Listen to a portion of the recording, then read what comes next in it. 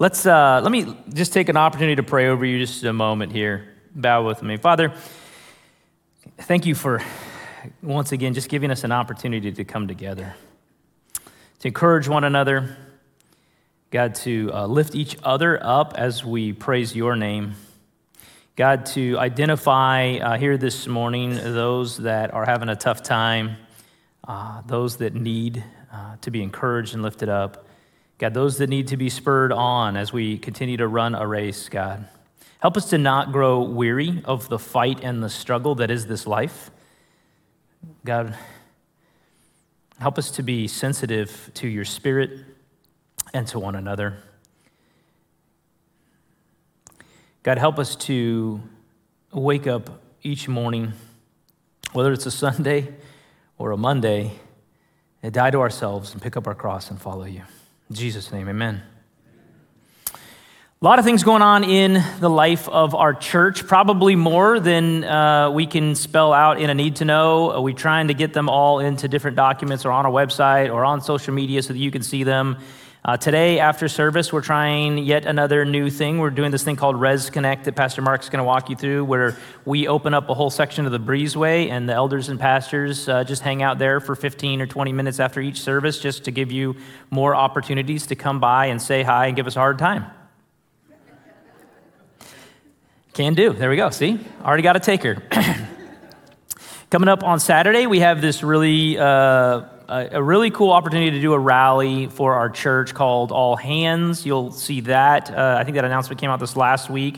So we're going to be getting together and talking about what's coming, talking a little bit about vision, and just getting an opportunity to encourage you, because I think we've all been able to acknowledge at this point that it's been a struggle. We've got a work day coming up in 2 weeks. We've got, you just heard, we got an adult Bible study starting on Sunday nights in 2 weeks with carpooling available. We've got a business meeting. We've got some new elder candidates that are going up in that business meeting for confirmation. There is a lot of things going on in the life of our church. So if you have questions, find an elder, find a pastor, find a staff member, and ask, and we'll do our best to explain everything that we think you need to know about that's going on right now. We're starting a series that we're going to be in for 5 weeks in Ephesians, but in actuality, we're going to, over the course of the next probably 14 months, slowly make our way through the book of Ephesians. Now, it's going to take us probably till the end of 2022, because we're going to take some breaks here and there, but there's going to be some parts of Ephesians that we go really, really slowly through, and there's going to be some parts that we get to speed up on a little bit. And for the next 5 weeks, we're actually only going to make it through 14 verses. That's right, very slowly. Now, let me talk about why we're going to go through the book of Ephesians and why we're going to spend so much time in it over the course of the next 14 months. First of all, the book of Ephesians, and really the church in Ephesus, is the most documented first century church that we have record of. We have more information about that church than we have about any of the other first century churches. We know all about the formation of the church. We know about the early years of the church. We know about some of the pastoral ministry in the church. A lot of the different books of the New Testament actually all refer back to the church in Ephesus. And it is a book on unity. It's a book on how to do church. In fact, while it's going to talk about what the church is and why the church is important and how the church needs to function, it actually is going to start with the same question that you and I need to start with when it comes to our faith in Jesus Christ and when it comes to doing church, and that is, who am I now?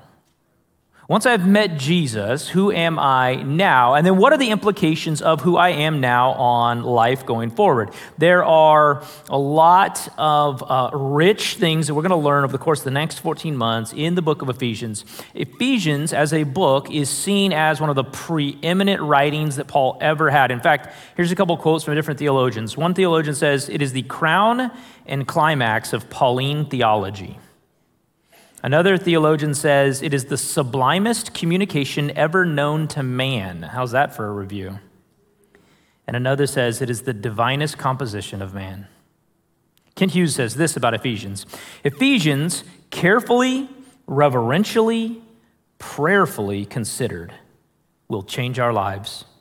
It is not so much a question of what we will do with the epistle, but what it will do with us. It is a message of unity, a message for the church, and a message for the fragmented, war-torn world." This book is split into 3 parts. The first 3 chapters would be described as the wealth. We're going to talk about our identity in Christ. And then chapters 4 and 5 really will look at the walk, pursuing Jesus. And then chapter 6 will look at the warfare. The warfare. Swindoll says this, about Ephesians, this letter skips right through the hors d'oeuvres of the spiritual banquet and jumps straight into the main course. Within a few verses, we discover that this is no dainty lunch for the grazer, but a veritable feast of theological truth served up by a master chef.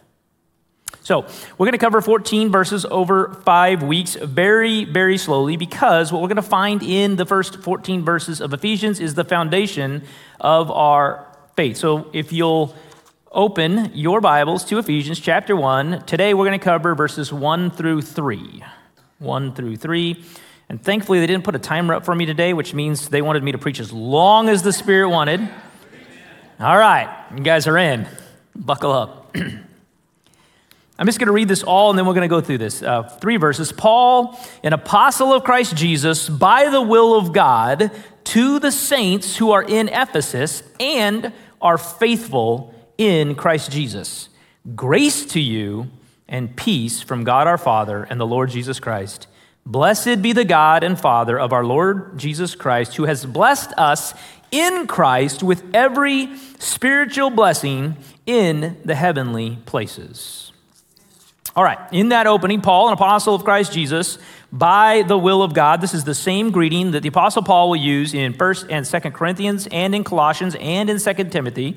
There is very little doubt by any theologian or historian that this letter was written by the Apostle Paul. The Apostle Paul, if you're not familiar with him, is the perfect example of a lot of things that you and I represent in the Christian faith and before we met Jesus. He was, as we were, irredeemable.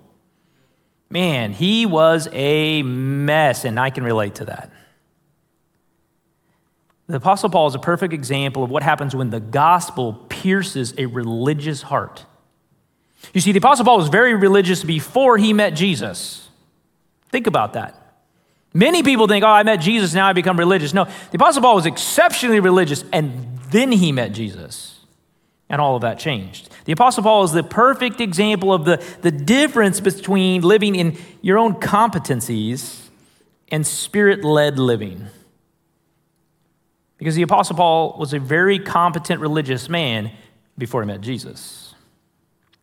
The Apostle Paul is a perfect example of someone who had to spend quite a few years growing before he got to go on mission. We often look at the Apostle Paul, we think about how he met Christ and then he just became this great apostle, but there's a gap after he met Jesus where he was discipled, where he learned, where he was faithful, where he began to be changed and transformed by God before he was ever sent out on mission.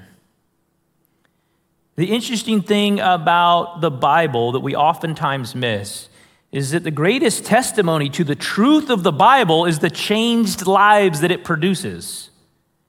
When people ask you about the Bible, when they talk about whether or not they believe the Bible, when there is a claim that maybe the Bible is false, the greatest testimony that you'll ever give someone about the authenticity of the Bible is your changed life.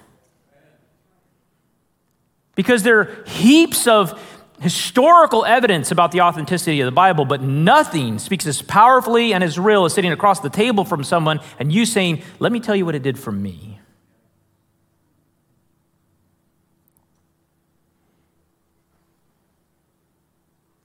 When the Apostle Paul points to the evidence around the truth of the resurrection in 1 Corinthians 15, he actually says, if you don't believe me, let me start to name off people that saw the resurrection. Why? Because ultimately, what we see in Scripture over and over again is the power of our personal testimony.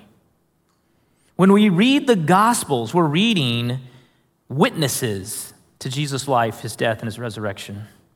When we read the book of James, we're reading the same half-brother who doubted Jesus' divinity in John 7, yet would die a martyr, claiming Jesus was Lord. And the greatest evidence I will ever present to another person about the power of the gospel is my own transformed life. The same is true for you. We are God's evidence because we are his workmanship. So we are saints. He addresses the saints in Ephesus in the same way he would address the saints in Bakersfield, to the saints. James Boyce, the great expositor, said, "Every Christian is a saint, and every saint is a Christian. Moreover, every true Christian is in some sense separated from the world. It does not mean that we are taken out of the world. That is not the way God operates. But it does mean that we're removed from it in the sense of not really belonging to the world any longer. If we are truly Christ's, we have in your nature a new set of loyalties and a new agenda." So when you open up the book of Ephesians, when you open up and before you even start the letter, simply Paul stating who he is has this backstory that says, hey, there's this testimony that took a very religious, very hard-hearted, very far from God person and redeemed me. And then immediately he says to the saints, so that you know before you start reading the letter that your identity, if you're in Christ, is changed. That our agenda now is different, that our loyalties now are different, that whom we might have served before we met Jesus is not the same any longer.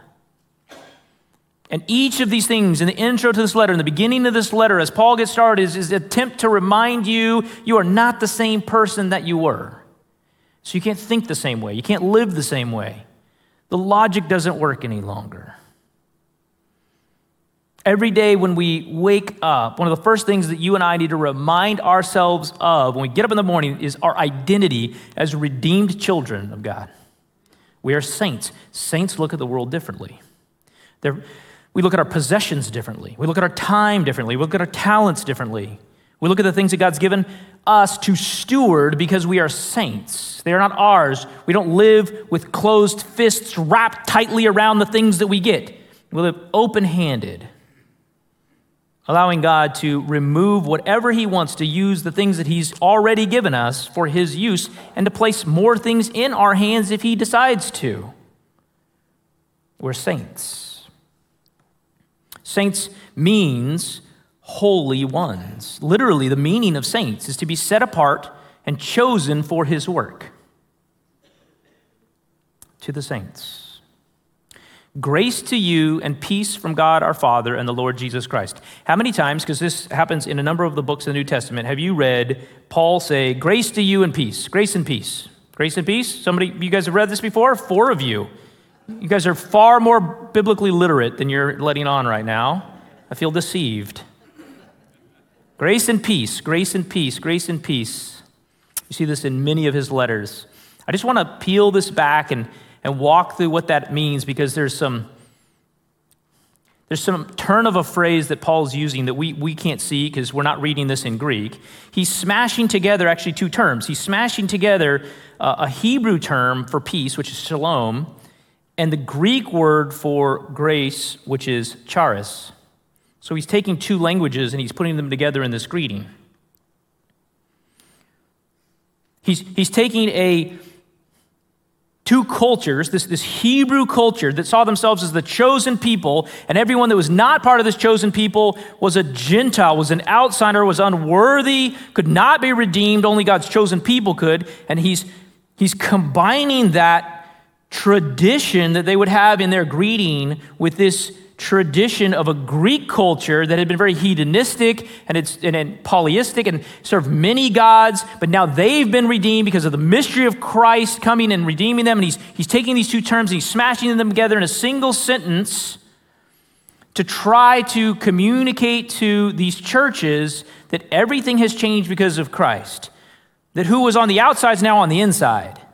That who you might have overlooked before, you can no longer overlook because of the blood of Christ. Yet there are no ins and outs. There's only in Christ and not in Christ. He's taking 2 cultures that frankly didn't like each other and looked down on one another and didn't want to be part of one another. In fact, we'll see even after the formation of the church, we'll still struggle to actually love one another and do life together and even eat together. And he's smashing them together in this phrase over and over again in his letters to try to communicate to you and I that that's not an acceptable way to live any longer. It's a good thing the Bible never had any stories about churches merging, right?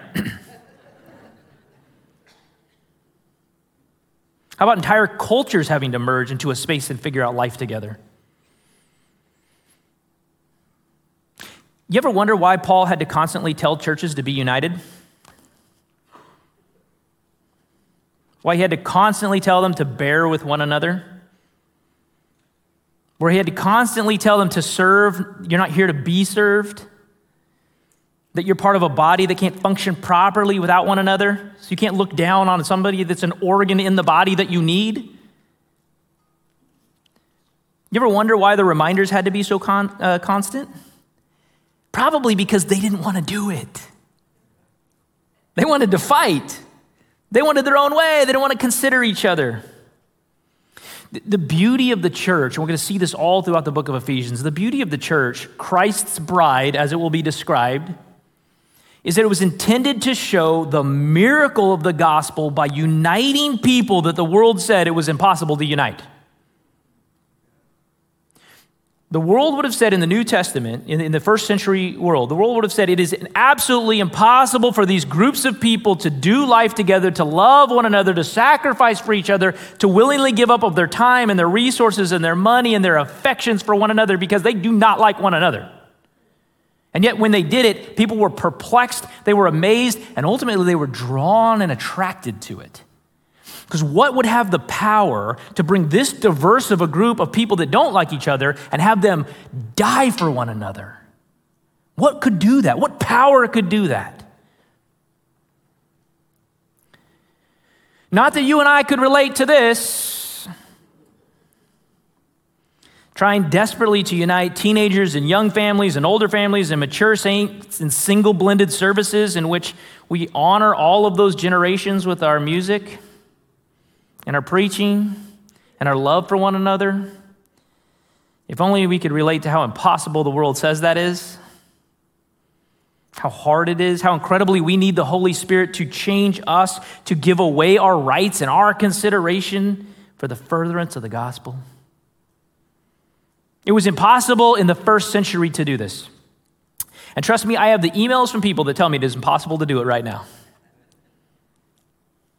That this type of unity isn't worth it. It's too hard, it's too much of a struggle, that we're tired of fighting. Church, I want to remind you, it is worth it. Unity is worth it. You are worth it. Your lost neighbor is worth it. Your lost grandchild is worth it. Your lost coworker, your lost friend, your lost spouse, they're worth it. It's worth the fight. It's worth the struggle.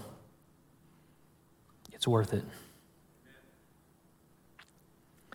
Additionally, the actual phrase that Paul is turning here was an old Hebrew phrase in which you would say shalom, and then you'd say chari, which actually meant rejoice. So what he's doing is he's making a little play on words. He's taking a Hebrew word and he's replacing it with charis, which is a Greek word, and he's flipping it, and he's basically saying grace, then peace, instead of the way that it would have been said in Hebrew. And what he's basically saying is this: first, you get grace because of Christ, and then because you have Christ, you get peace.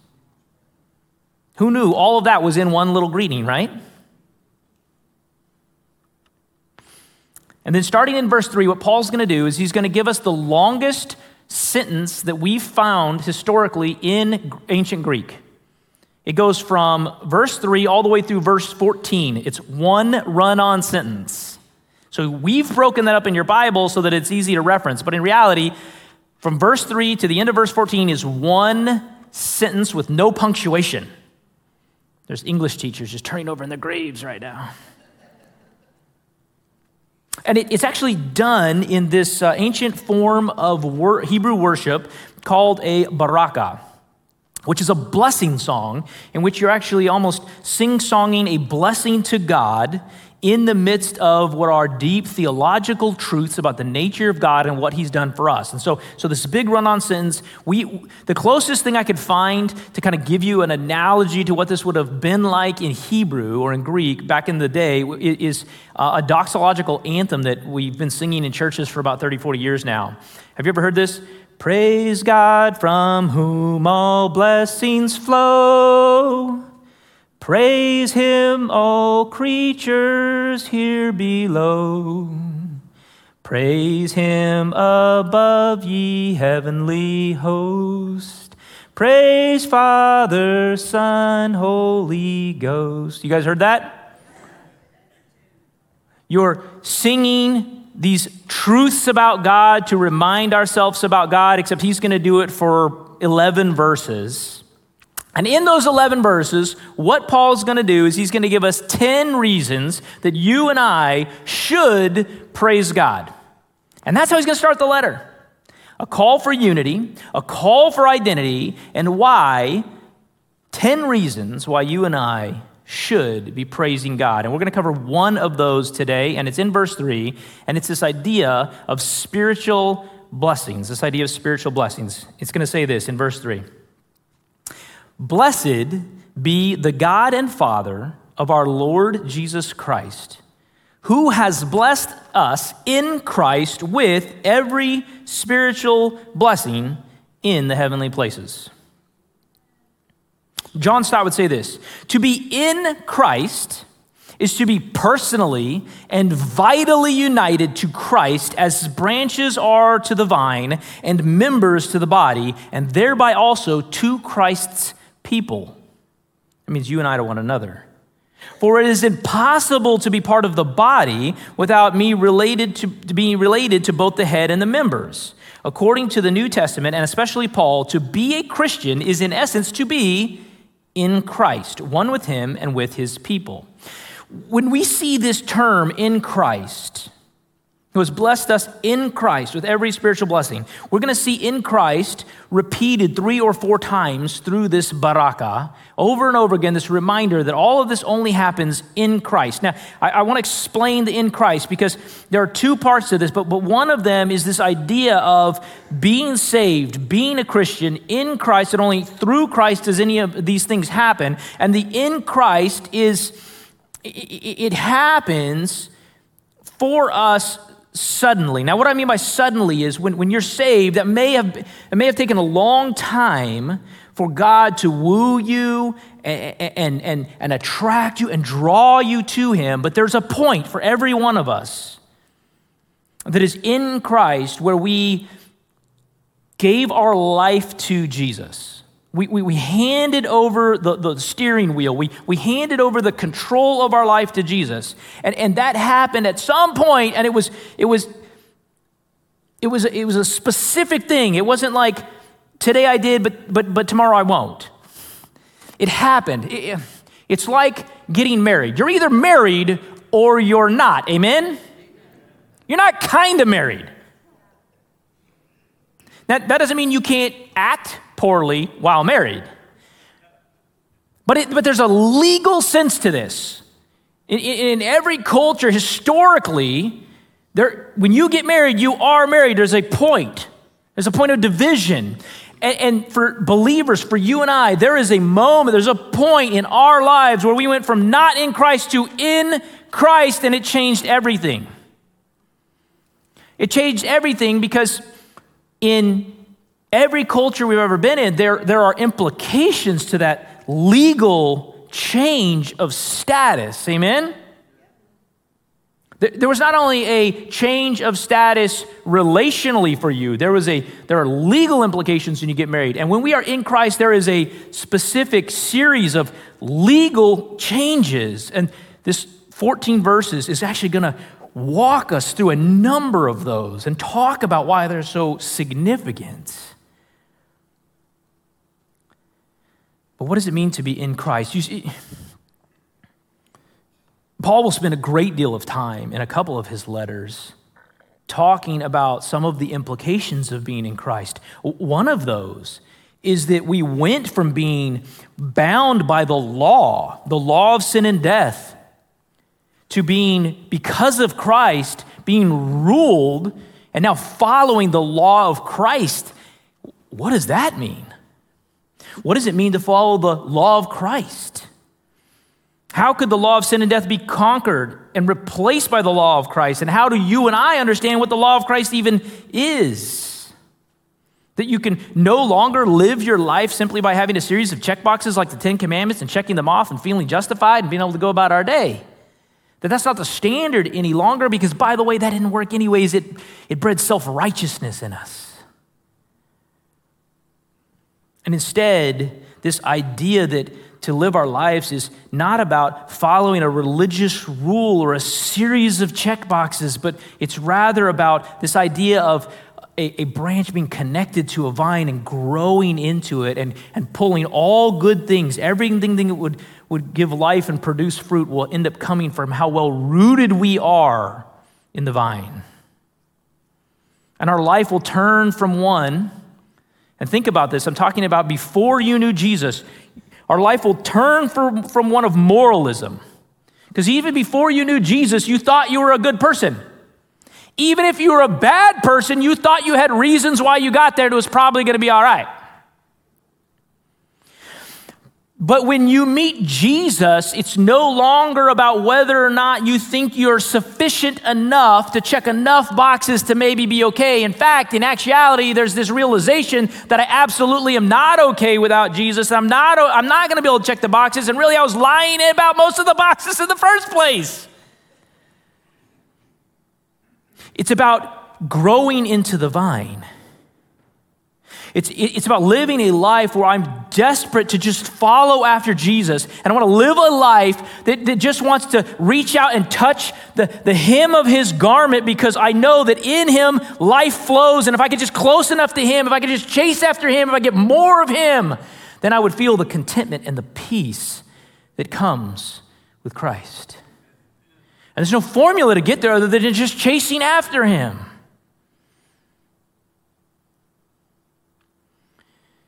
Listen to the way it's put in John 15, 5-11. I am the vine, this is Jesus speaking, and you are the branches. Whoever abides in me and I in him, he it is that bears much fruit. For apart from me, you can do how much? Nothing. If anyone does not abide in me, he is thrown away like a branch and withers. That's life without being desperate for Jesus. And the branches are gathered, thrown into the fire, and burned. If you abide in me and my words abide in you, ask whatever you wish, and it will be done for you. By this my Father is glorified, that you bear much fruit, and so prove to be my disciples. If you know Jesus, you will bear fruit. Not maybe. As the Father has loved me, so have I loved you. Abide in my love. If you keep my commandments, you will abide in my love, just as I have kept my Father's commandments and abide in his love. These things I have spoken to you, that my joy may be in you and that your joy may be full. Jesus is attempting to teach his disciples the same thing that you and I have to learn about being in Christ, and that is this, that to be in Christ, to deepen in our relationship with him, to stir our affection up for Jesus, is not a religious process.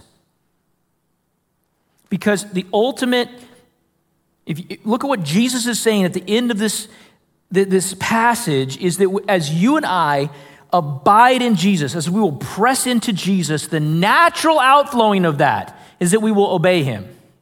It's just natural. The more you press into a relationship with Jesus, the more you will produce fruit.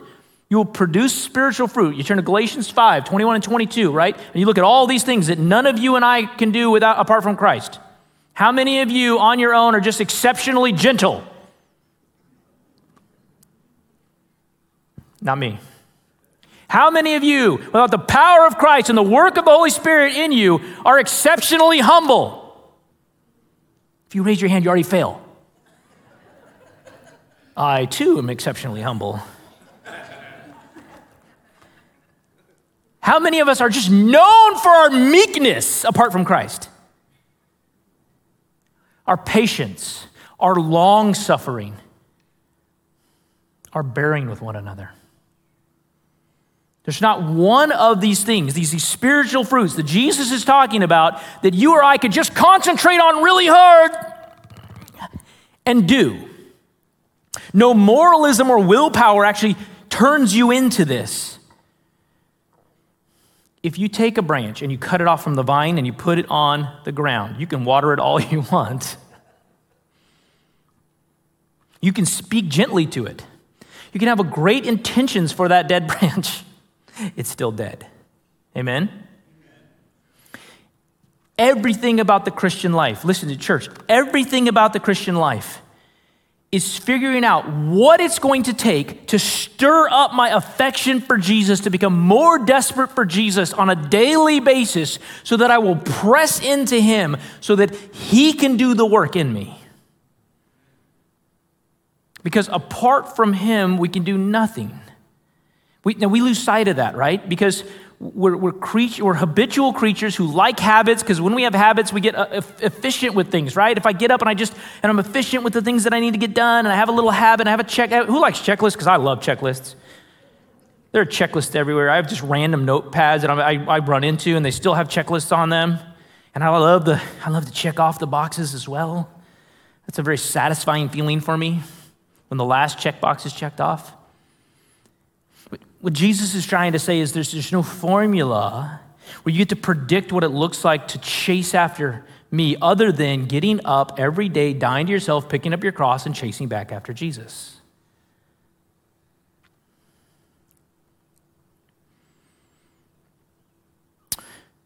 In Christ, you and I have received every spiritual blessing. I don't have the words, I don't have the capacity to communicate every spiritual blessing. Paul didn't either.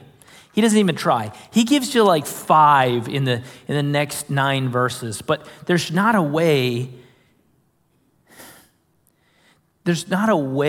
for us to even comprehend the depth, the breadth of every spiritual blessing that has been bestowed upon you and I because of Jesus Christ.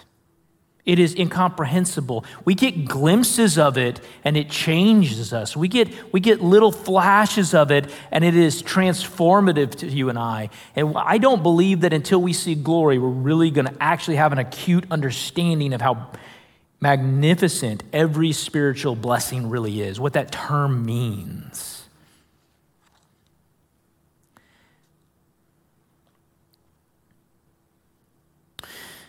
You and I, at the moment of salvation, receive the indwelling of the Holy Spirit. That was an immediate thing. And yet, even though every spiritual blessing has been bestowed upon us immediately at the point of salvation, there's still this process of trying to learn how to live like that. Let me see if I give you an example. The marriage analogy we were talking about. That you're married or not. So you get married. In just about every culture, when you get married, if you married someone and they were affluent or they were very wealthy or they were very rich and they had earned all of those things on their own before they married you, when they marry you legally and you become one in that union, you have now, in every culture, some sort of right to all of those things that they earned without you. That's crazy, right?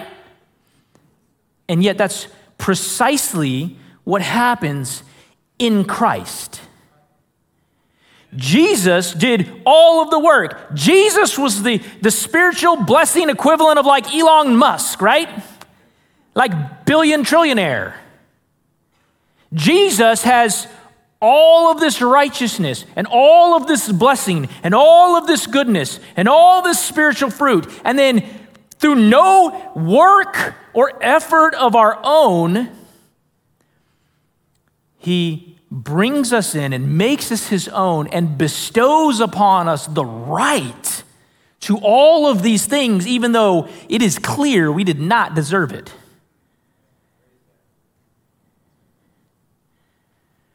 We in our culture, we look at that 25-year-old who marries like the rich 65-year-old and we sneer at it. And yet you and I,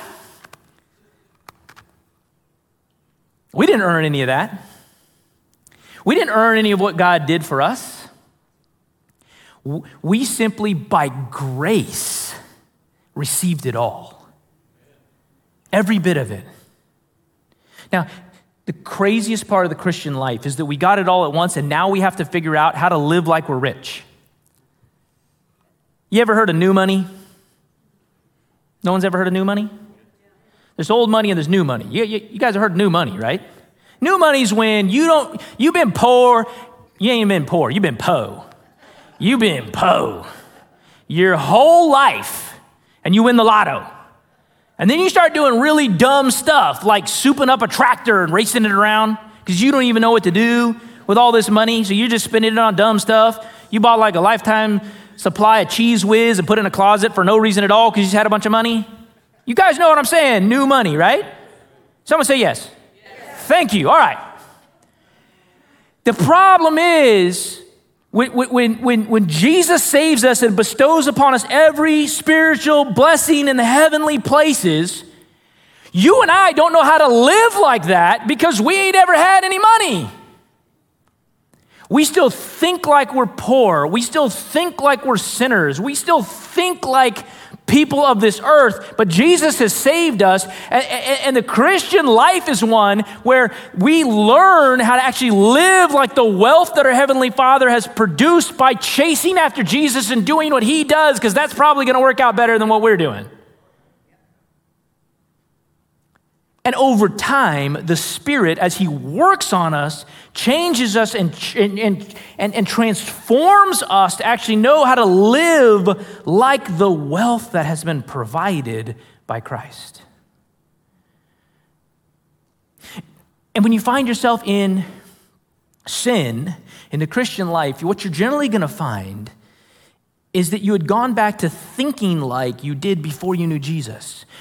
Resting on your logic, resting on your reason, resting on your own ability to manipulate a situation or control something or do something in your talents. And that is actually the mistake that we're making, is we're still living like we're poor. We've been given every spiritual blessing in the heavenly places. You're rich.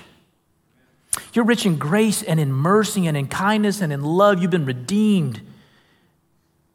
He took you out of the mud and He cleaned you up, and He put the best robes and He put the rings on your finger, and He slayed the fatted calf and He put it all before you. You're not poor. Don't live like you're poor. This is Paul saying, do you understand who you are? You have every spiritual blessing in the heavenly places. Stop living like you're poor. Stop looking down at your circumstances like you're poor. Stop looking at the struggle and thinking, well, it's because I'm poor. No, you're rich. And someday you're going to be in glory at the right hand, seated with Jesus next to the Father, above all things, at the reconciliation and restoration of heaven and earth together. You're rich. Live like you're rich. Every spiritual blessing, every good gift, every redeemable thing, every real cause for hope, joy, peace, love, and compassion in your life comes from God. Anything that does not is folly. It's fool's gold. And God holds nothing back from you and I that is good. The Bible would tell us if you lack something, you need to merely ask for it. Now, I know what you're thinking right now. You're thinking, I'm just going to ask for $1 million. I've thought that too. Maybe a couple million. Okay. But you remember that God is your Father and your God. He does not give you, in fact, He actually says this, He won't give you a snake. He won't give you poison. He isn't in the habit of gifting you the very idols you will worship instead of Him. If you have idolatry in your heart for something, the Spirit is usually going to be working in you long before He'll ever give you that gift, because He knows you'll abuse it. So why don't you have that kid? Why don't you have that job you want? Why don't you have that recognition that you really seek, or that boat, or that RV, or that retirement, or that? Oftentimes, not always, but oftentimes, it's because our desire for it is not holy enough yet. And it will harm us. It will hurt us. And God is not in the habit of giving poison and snakes to His children.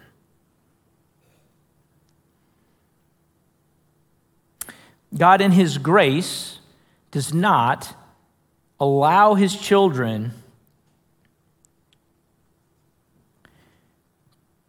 to chase down destruction from our desire because we're his children. That's actually exactly how he describes the lost world, those that aren't in him. If you go to Romans 1:18 through 31, what you'll see is that Jesus gives the world up to their own desires. But for you and I, those that are in Christ, he actually holds and waits and actually guards us from our own desires until he's wrought that change in us. God's blessings are intended to increase your holiness, not diminish it. God's blessings are intended to increase your holiness, not diminish it. God is not going to deliver you something specifically so you can destroy yourself with it because he loves you too much. Every spiritual blessing from the heavenly places, the Bible says that we were raised with Christ and we were seated with him in the heavenly places. So we are partakers of heavenly things because we now have this elevated position. Temporarily here on earth, but already seated and represented in heaven. In fact, in Philippians 3:20-21, it'll say it this way, but our citizenship is in heaven, and from it we await a Savior, the Lord Jesus Christ, who will transform our lowly body to be like his glorious body by the power that enables him even to subject all things to himself. We don't know exactly what heaven will be like.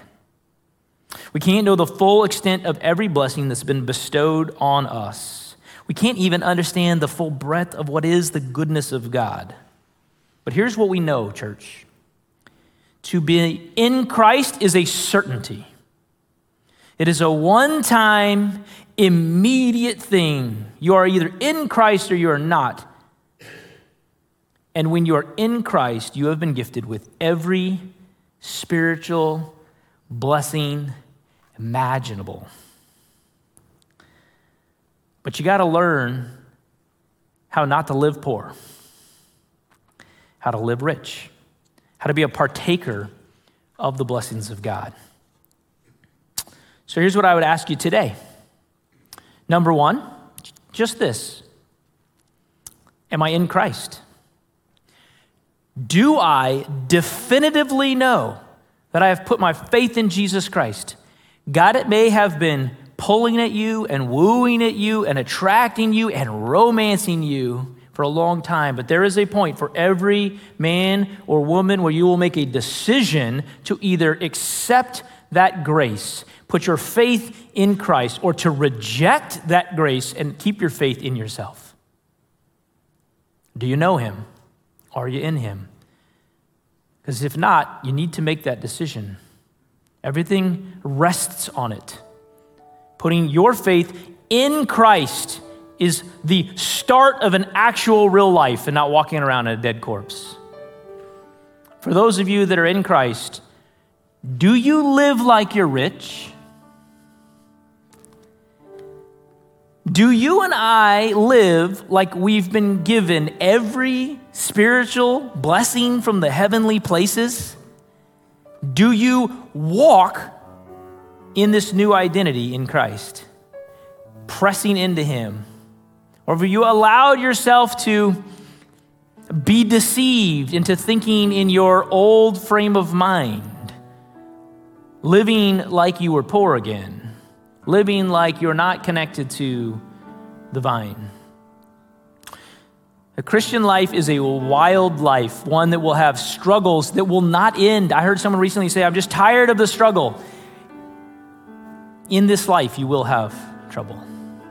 The Christian life here on earth is one of deep struggles and great contentment when we are in Christ. Are you living like you're rich?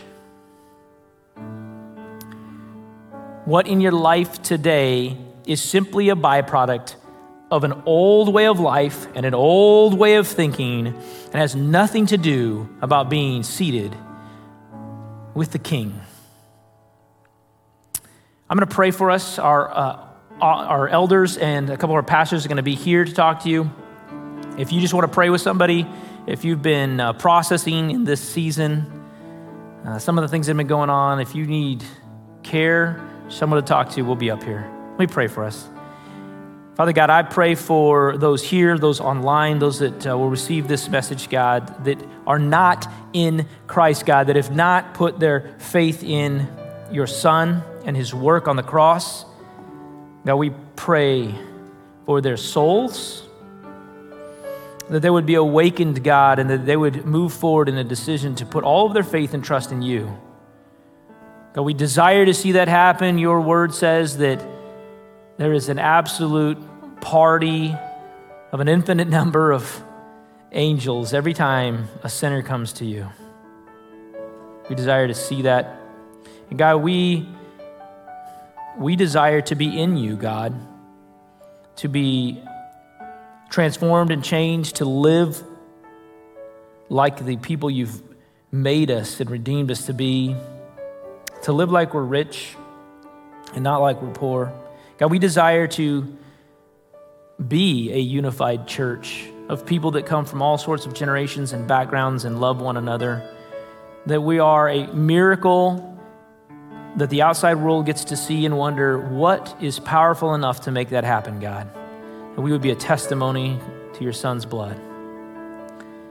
God, we desire to see you move and impact our neighbors, our community, our world around us. God, it feels like it gets darker every day around us, that the culture gets darker and worse, God, and we desire to be a light. God, help us to hold on to the hope of your Son and to encourage one another. In Jesus' name, amen.